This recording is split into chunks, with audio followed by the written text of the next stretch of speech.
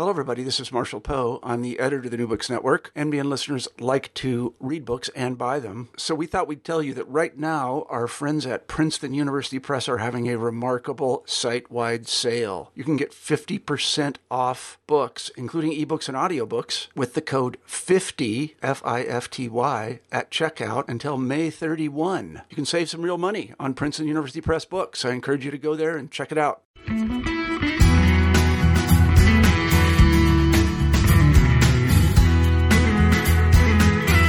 Hello and welcome to New Books in Africa Studies. I'm Nicholas Walton. It's June 2014 and in this podcast we're turning our attention to a terrific journalist's account of that rarest of events, the redrawing of borders and the formation of a brand new country.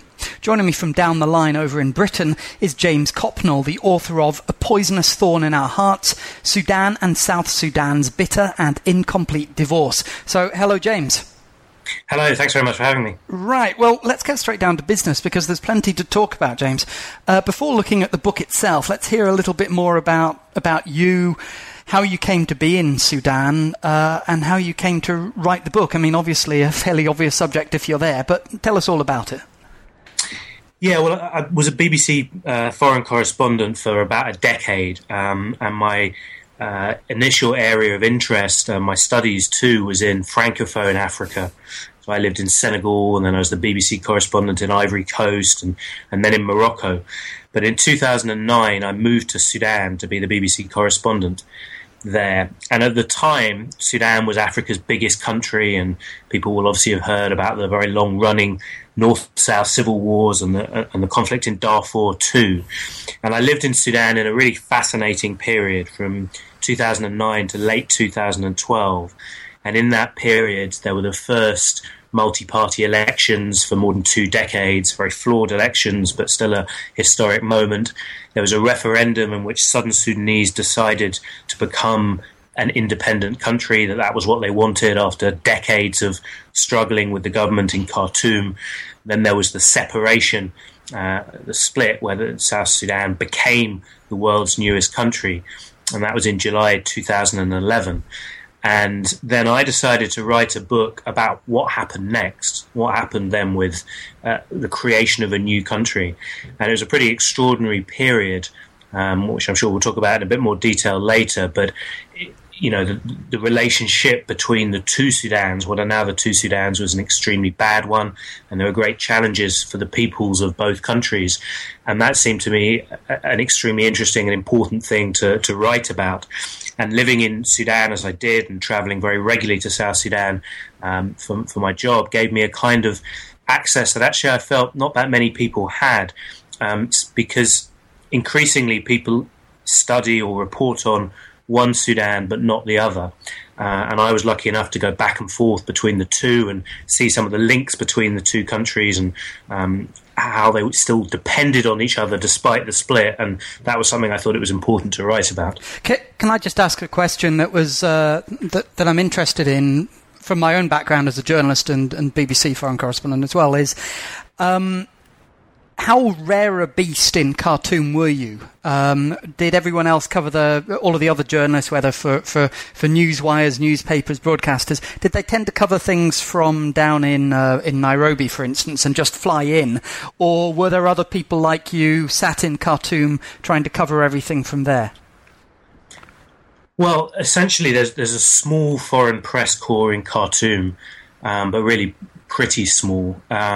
So the Arabic language TV channels had quite a few reporters, but in general they were Sudanese who were under certain restrictions really in terms of what they were able to do, either for sort of family reasons or sort of pressure from the authorities, which we face too as well as non-Sudanese, but probably more so on the Sudanese.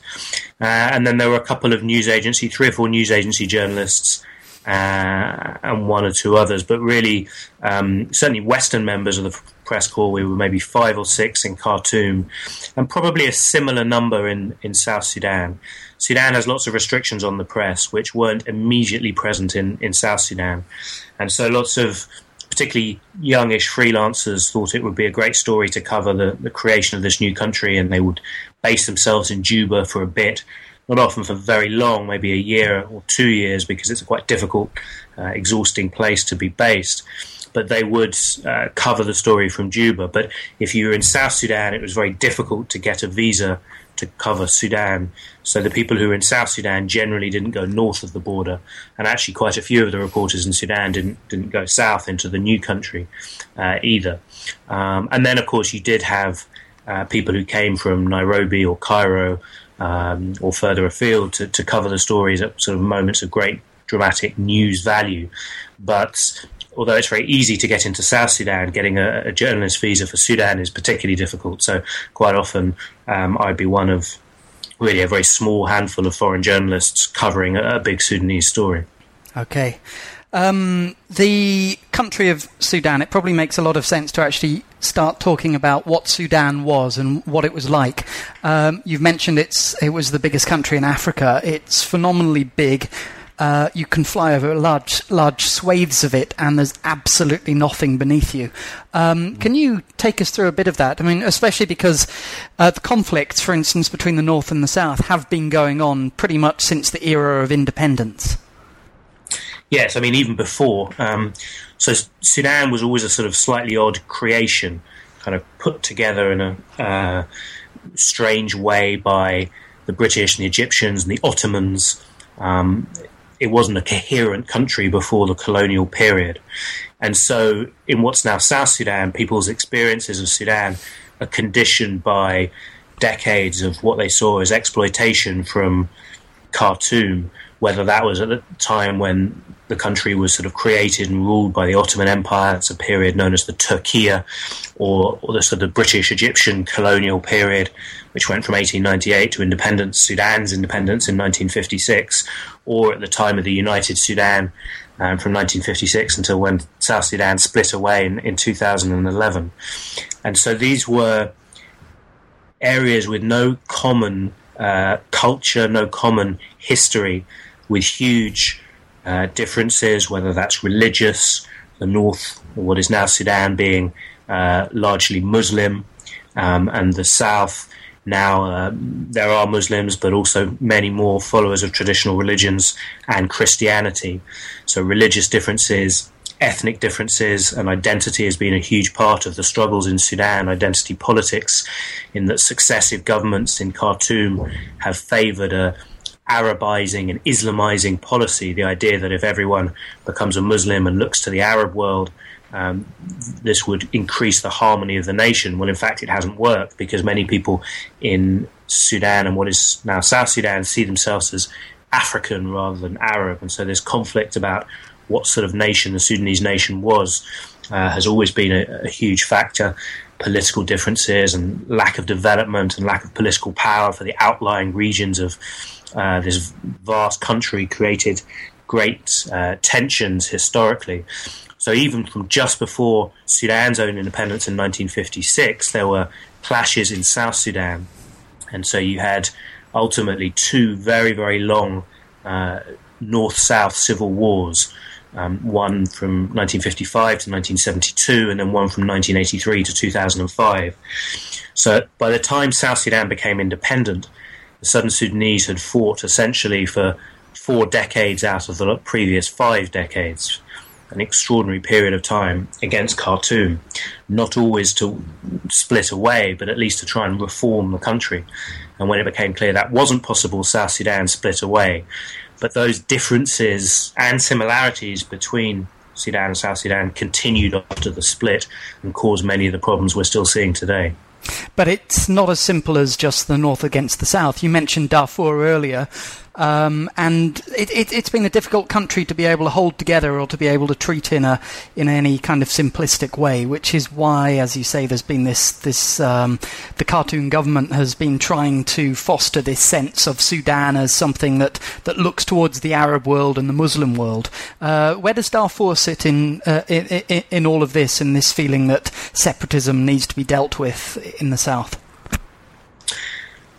Well, Darfur's to the west of Sudan, and it's indisputably Muslim. Almost everybody there, if not everyone, is Muslim. So some of the religious tensions that you saw in the sort of north-south issues didn't really come up in Darfur.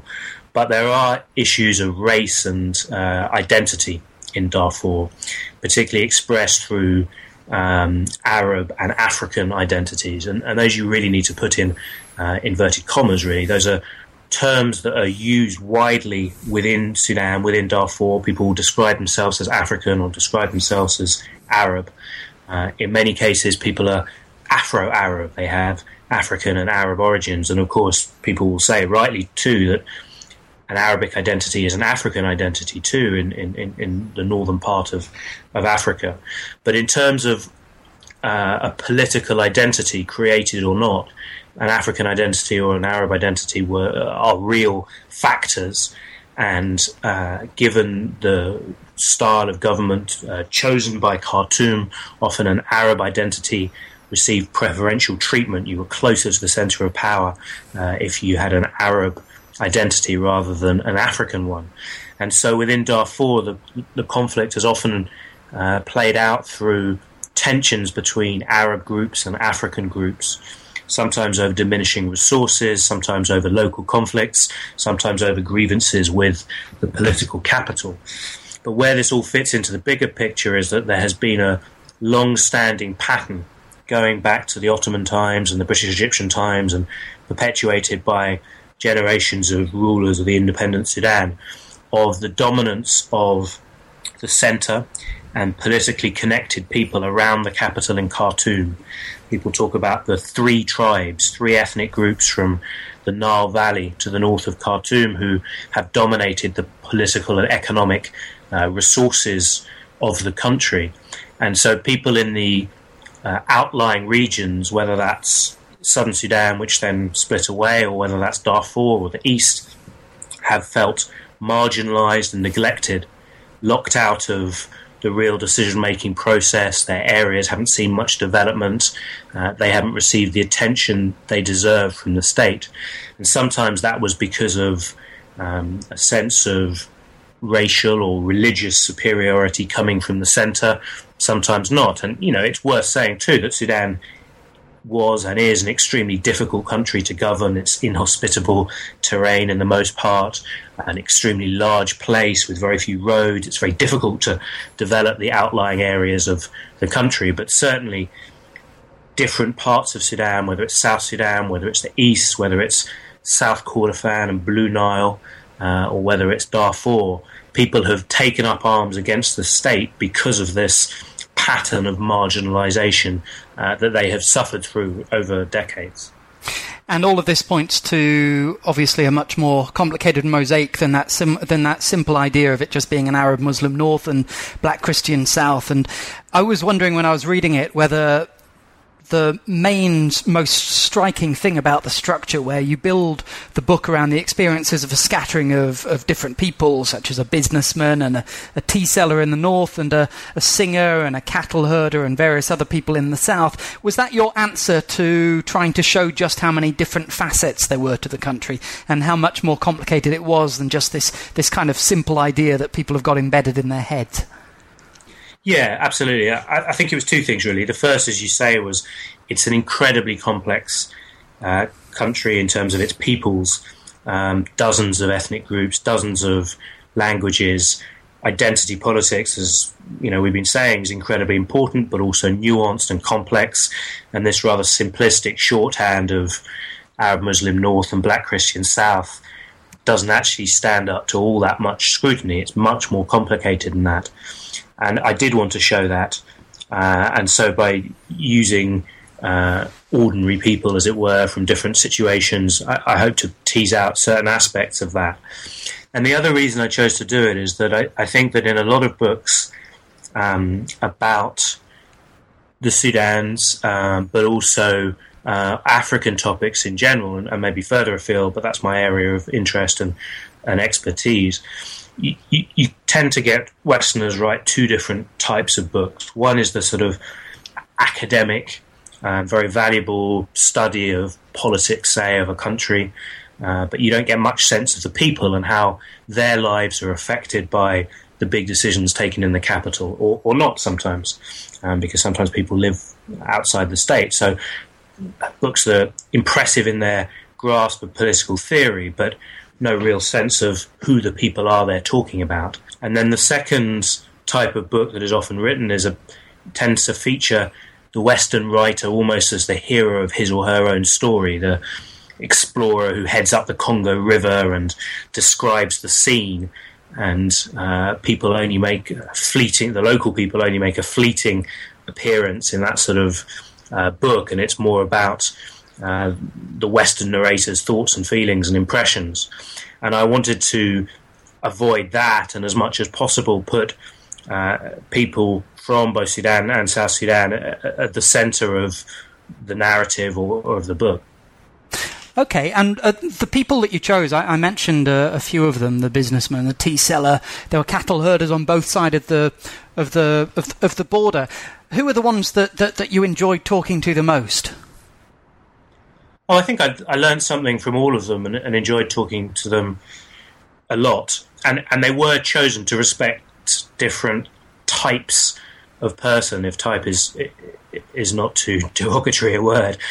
So a cartoon businessman, for example, Mustafa Hojali, this is someone who is successful, who's done well with his life, who is a nice person, who thinks a lot about his country and how it can be better, but has unashamedly and rightly succeeded in what he did. And he maybe had an advantage from his background, as is the case in Sudan and other places, but he has made a success of his life, and that's something that maybe you don't see that often.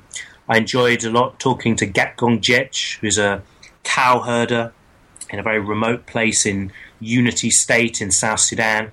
It was all through an interpreter. He really only speaks Nuer, which is his mother tongue, not much English or Arabic. And in many ways, his life, it had been changed by the fact that South Sudan was independent and he was able to send his children to school. And his great regret was not being able to go to school himself, but his children were still being brought up herding cows in the way that he had 40 or 50 years previously. So there was a certain sort of continuity there, but he was, I think, tickled by my interest in his life and his customs and his hopes for his children, and was quite expansive about what all that meant to him. And then one of the tragedies of this period of South Sudan's history, and Sudan's too, is that conflict is, really ever present in some parts of the country. So Gatgong Jech, this cow herder, his area is a place called Lair, and in the recent fighting in South Sudan, that area has been devastated by the conflicts. There's almost nothing left of the small town. Buildings all burnt down and ransacked and looted. And I have no idea what has happened to him. Many people fled into the bush, taking their cows if they could, but many people died as well. So one of the great tragedies for me is simply not knowing what happened to this person who I found so captivating when I was interviewing him for the book. Just because I found the cattle herding element so interesting, and because it really explains how difficult it is to pin down what Sudanese society and its economy is. Especially the further south you go, you end up with a lot of people from pastoral herding cultures. Can you explain a little bit more about that and explain just how much of Sudan and South Sudan owes its very makeup to people whose way of life is this very difficult thing to understand? Yeah, well, so what happens is in Sudan, in the northern area of Sudan, actually camels are their animal of choice because it's largely desert. And then the further south in Sudan you go, the nearer you get to the border with South Sudan, the more people are likely to depend on cows. And actually those Sudanese people, talking about, for example, the Miseria or the Rizagat, every year they look for the best grazing and pasture, and that changes sort of seasonally, but it requires them to travel into what is now South Sudan, crossing what is now an international border with their cows for that seasonal grazing. So that's something that requires a great deal of negotiation, and of course made more difficult now that the two countries are two countries and not just one. And there are clashes every year and so on, and big meetings to work out how this seasonal migration should take place, but it's a huge issue. These are people's livelihoods. They have cows and not much else. So, for example, one of the people I write about in the book is called Abdulaziz Hussein, and he's half from the Misriya, the Sudanese group, and half from the Dinka, which is a South Sudanese group. And every year he goes down into South Sudan with his cows, but he feels that really he's been torn apart a little bit like his country, because do his loyalties lie with Sudan, or do they live in South Sudan? So that's one of the dilemmas of the people in the border. And from a South Sudanese perspective, the north of their country is really cow herding country, and cows are extremely important, like Gatgong Jech, that Nua cow herd I was just talking about earlier.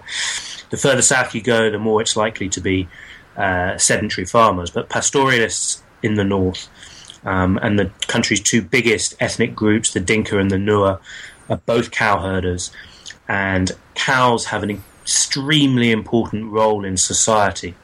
So very often people will have relatively large herds of cows or just a few cows, but they need those cows to marry. So a young man might need as many as 50 cows, which can be a really large amount of money as a dowry to get married. And how many might he have at that point, himself personally? He might only have one or two or a few, okay. And so then he will require his relatives to help him out, to give him cows. Or what also happens is you get, in many states in South Sudan, cattle raiding and revenge cattle raiding. So a group of young men who want to get married, who want to become full adult members of the community, will head off to a rival group, and they will take their cows, often killing the cow guards and other people. And then the second group will need to take revenge, because those young men can't cope without their cows. So they will go back, and this sort of revenge cattle raiding will escalate. And in Jonglei State, in the east of the country, northeast of South Sudan, every year hundreds or even thousands of people are killed in these revenge cattle raids. It's one of the huge challenges South Sudan faces. And cows are so important that even if people are really, really hungry, they don't want to sell their cow because it's a sort of prestige, it's a sort of another sort of economy. In some cases, people aren't really part of the cash economy. So you can live in a fairly poor hut, but if you've got 50 or 60 cows, you're a rich man. And politicians and generals and music stars from that part of the world will own huge, vast herds of cows, because that's one of the key things within that culture. And generations of foreign advisors have hoped to find a way to get the Sudanese and the South Sudanese to use their cows in what they see as a more profitable way, use it as collateral or sell it if necessary. But it simply hasn't happened for reasons, I think, that those cows have an important symbolic role within society. It's fascinating, absolutely fascinating. Right, let's get back onto the split between, well, the South Sudan actually appearing in the first place. Obviously, if we go back into history, back to colonial times, it's pretty well recognised fact that borders were drawn in strange places, not necessarily the most sensible places. If you look at the geography or the ethnic makeup or other ways that you can divide society, and yet there's been a kind of sacrosanct quality to those borders, no matter how inconvenient. What sets the Sudanese case apart is that something actually was done about it. You mentioned that there are two large periods of conflict going back to 1955. You had the peace being drawn up just around 10 years ago from now, or slightly less, 2005, I think. And then there was a referendum in which the overwhelming population of the proportion of the people living in the south of the country said, yes, we would like to have independence, and lo and behold, it happened. We can talk about whether it's succeeded or what its prospects are later on, but it is striking that all of this happened in a continent where normally these are exactly the type of things that are pushed under the carpet in the name of things like stability or whatever. Why did this all happen in Sudan when it's not being allowed to happen in other places? It's a very good question, yeah. I think there is a fairly obvious and public reticence of African leaders to countenance the idea of countries splitting up, because in many cases fears that similar things could happen in their own backyard. And so, for example, I was the BBC correspondent in Ivory Coast, and at one point the rebels were in control of the north of the country. There was a de facto split, but there was never a serious movement for the north of Ivory Coast to split away. Now, in part, that was because internationally it wouldn't have been recognised.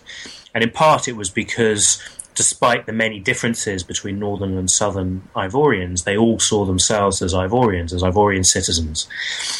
And the differences in what was Sudan were just simply too great, I think.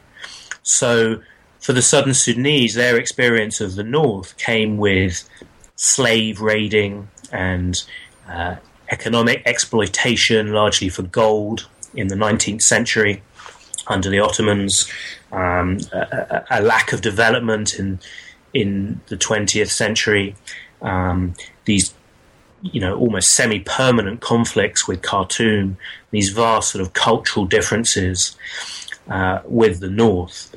And so I think there was a feeling that we've had 2 decades-long civil wars in the relatively short period that Sudan has been an independent state. And it's quite clear that the southern Sudanese are going to keep on fighting.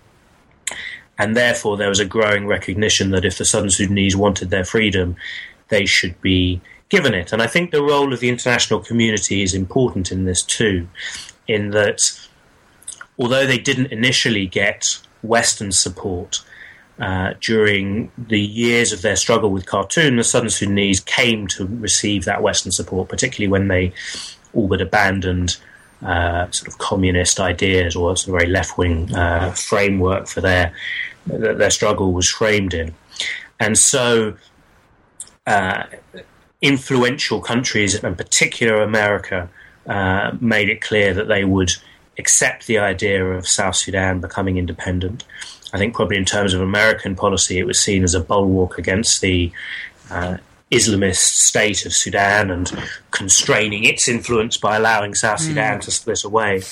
So you had this context of many, many southern Sudanese wanting to be independent, Sudanese tiredness at the long-running wars that were really destroying the country, and an international context in which it was more possible than it would be in other situations. You mentioned Western countries. What about the neighbours? Was there a degree where they were torn between the continuing instability within Sudan, thanks to all of the wars, or the prospect that once you start dividing countries up, that's something that obviously might start creeping across other parts of the continent as well?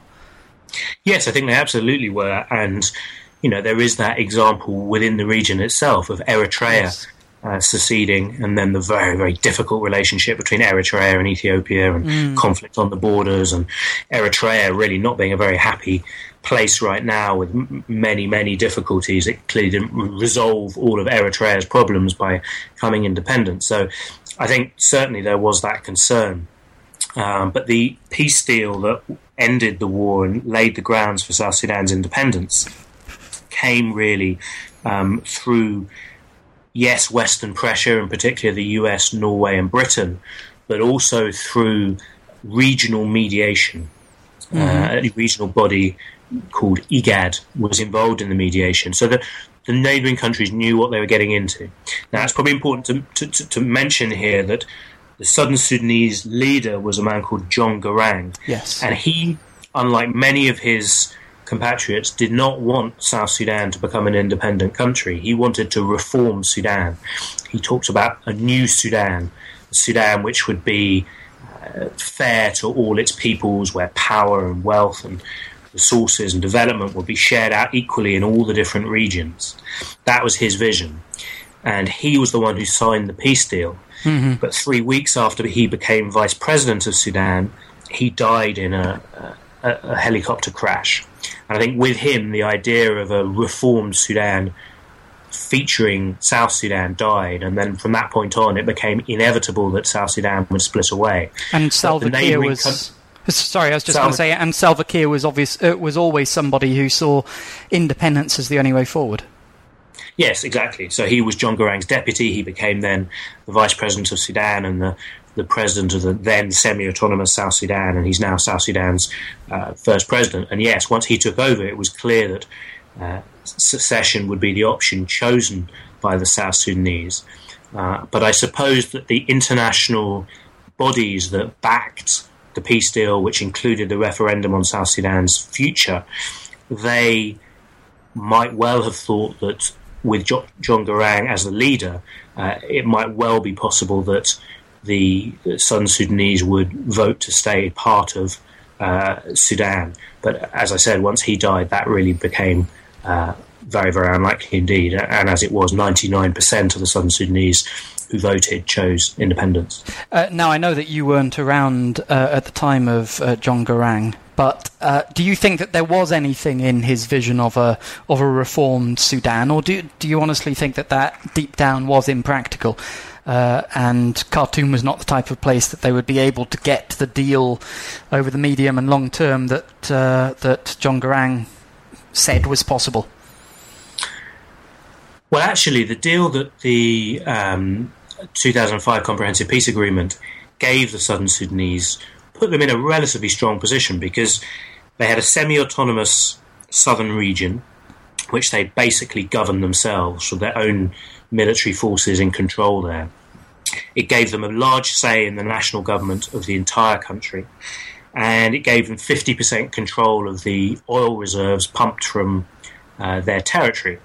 So the Garang vision was, we'll have almost entire control of our area, and then we'll have a big say in this much bigger country, Africa's biggest country, and we'll be able to change things. But actually, his party, the SPLM, and particularly after his death, didn't really do much in national government. They weren't able to end the war in Darfur. They weren't that involved. Essentially, everything moved towards the referendum and Southern Sudan splitting away. There is a famous phrase about the regime in Khartoum, which I think Garang used, which it was too deformed to be reformed.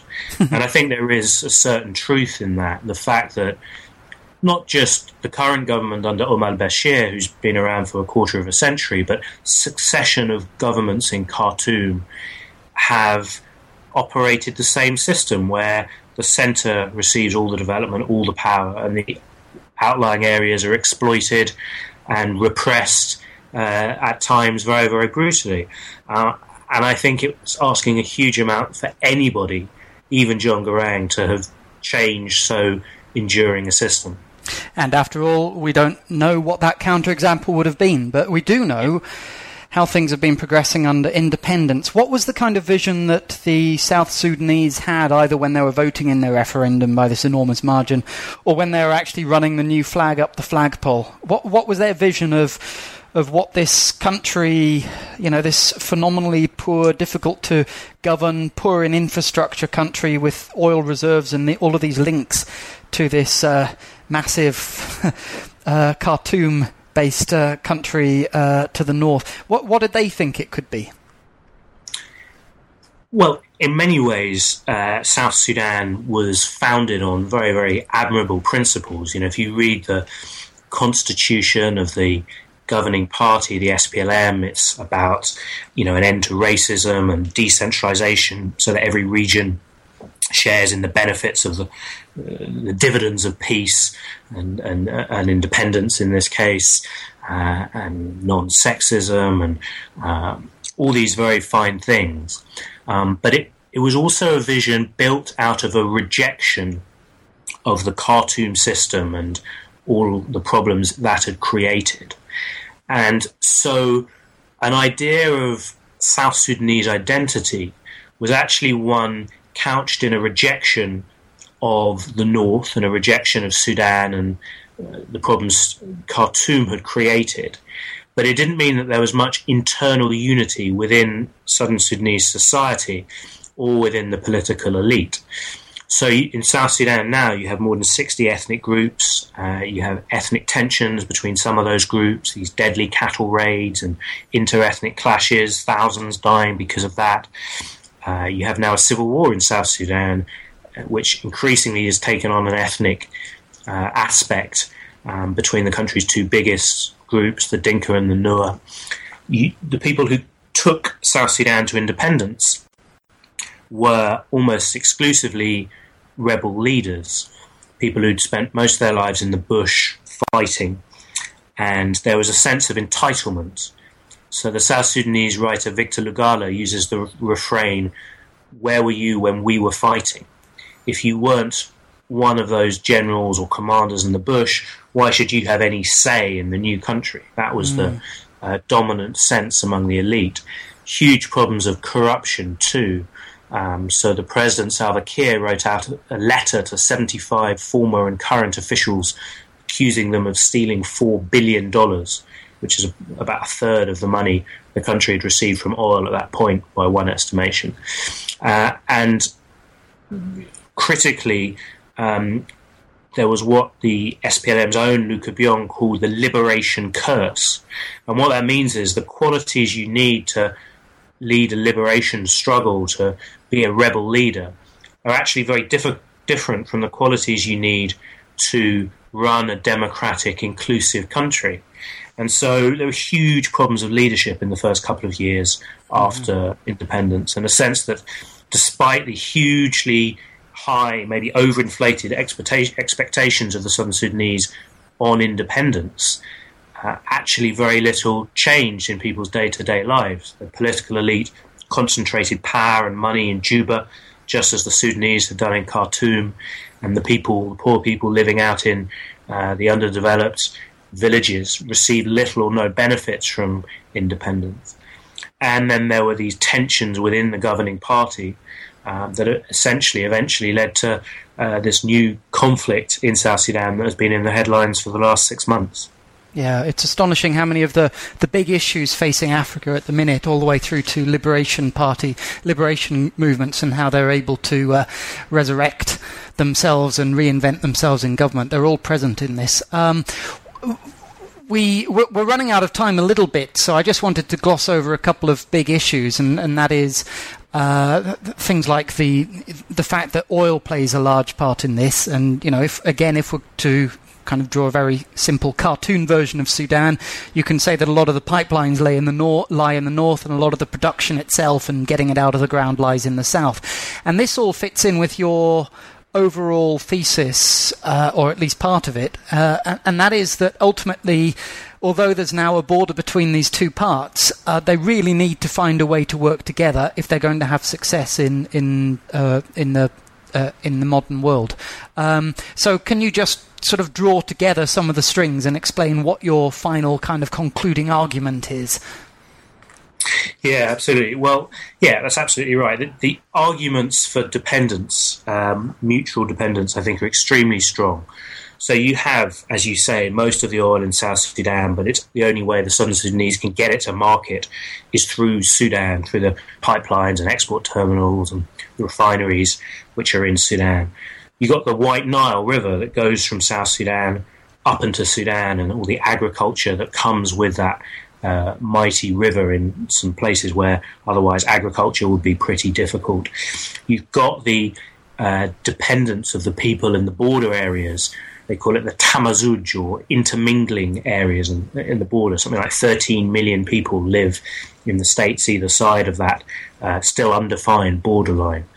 And trade between those two is absolutely vital, as you could see when the Sudanese closed the border and then prices in South Sudan rose dramatically and people went hungry. And the fact that the political elites in the period after separation in both Juba and Khartoum carried out a sort of proxy war against each other by sponsoring rebel groups in the other country that caused huge amounts of devastation in both Sudan and South Sudan. And there was an economic aggression too. The South Sudanese shut down their own pipelines, stop their oil industry, which is 98% of government revenue. Just astonishing that they took the decision to shut it down voluntarily because there was no agreement over how much they should pay Sudan in oil transportation fees. And so the Sudanese started taking or stealing that oil. And that had a devastating impact on the Sudanese economy because it was relying on these transportation fees, and an even greater impact on the South Sudanese economy. So you have these people who are dependent on each other economically and can make each other's life much, much harder through conflict. And you have personal ties too. So in the book, I talked to a man called Garang Thomas Dell, and he's a Southern Sudanese, and he fell in love with a Sudanese woman. For 10 years, he tried to persuade her family to allow him to marry her because he was South Sudanese, and they didn't want to. And eventually they said yes, and they had 2 children, very, very happy. And then separation came, and he lives in South Sudan, and his wife and 2 children live in Sudan, and they're now separated by this border, and he needs a visa to go and visit his own family. So those kind of ties, in terms of security and the economy and personal ties too, have continued since separation. And if Sudan and South Sudan can live more harmoniously together, the political elites and the people on the border, life will be much better for everyone inside the 2 countries. Now, of course, there are huge issues of governance and problems within both states that need to be resolved as well. But I do feel that if the dominant narrative is one of hostility towards each other, both Sudan and South Sudan can't prosper. Well, thanks very much indeed for that. I think it's an absolutely terrific book because the subject at its core is so engrossing, and you've been able to deal with it in such an intelligent and yet very human way with the stories, such as the one that you've just given us of the couple who are split by the border. And it really makes the type of reading that I think can open up many of the big subjects in Africa to a much wider audience. So many congratulations for that. I just wanted to finish with a very, very simple question. It might be quite complicated to answer, but what is your favourite place in Africa, James? Because you've been all over the place. Yeah, that's a very, very hard question. For years I spent time in West Africa, and there's something about the West African coastal cities, Dakar and Abidjan, even Conakry, that I really fell in love with. But I think, given my recent experience and my fascinations with the Sudan, I'd have to say somewhere on the banks of the Nile. There's a Sudanese saying that once you drink the water of the Nile, you'll always come back. So I think I'd probably have to say sitting by the banks of the Nile, whether it's the White Nile or in South Sudan, or the Blue Nile, White Nile that you find merging in Khartoum and then travelling up to Egypt as the Nile itself, as just an astonishing sight and central to the lives of so many people, and I guess to my own life as well. That's hedging a bit, though. I mean, after all, you're talking about what was one is now 2 very large countries. You're talking about one of the world's biggest rivers, and you're using that as your single place. Is there anywhere that you actually have in your mind when you think about sitting by the Nile? Yeah, one is the obvious place is a place called Mogren, which is really the heart of Khartoum, and it's where the White Nile and the Blue Nile merge. Ah, yes. And you can sit by the banks of these 2 great rivers and have a sort of spicy coffee, very, very sugared, spicy coffee, sitting under a mango tree and watch these mighty rivers merge and fly together. And that, with the sun setting slowly, is a truly magical experience. Sounds fantastic. And of course, to do it properly, they ought to do it while reading your book. So thank you very much indeed, James. Thank you so much. It's been a pleasure. And that was an interview with James Copnall, the author of A Poisonous Thorn in Our Hearts, an excellent book about the birth of South Sudan and the problems now faced by both the Sudans. That's it for now. I'm Nicholas Walton. This was New Books in African Studies. Goodbye for now.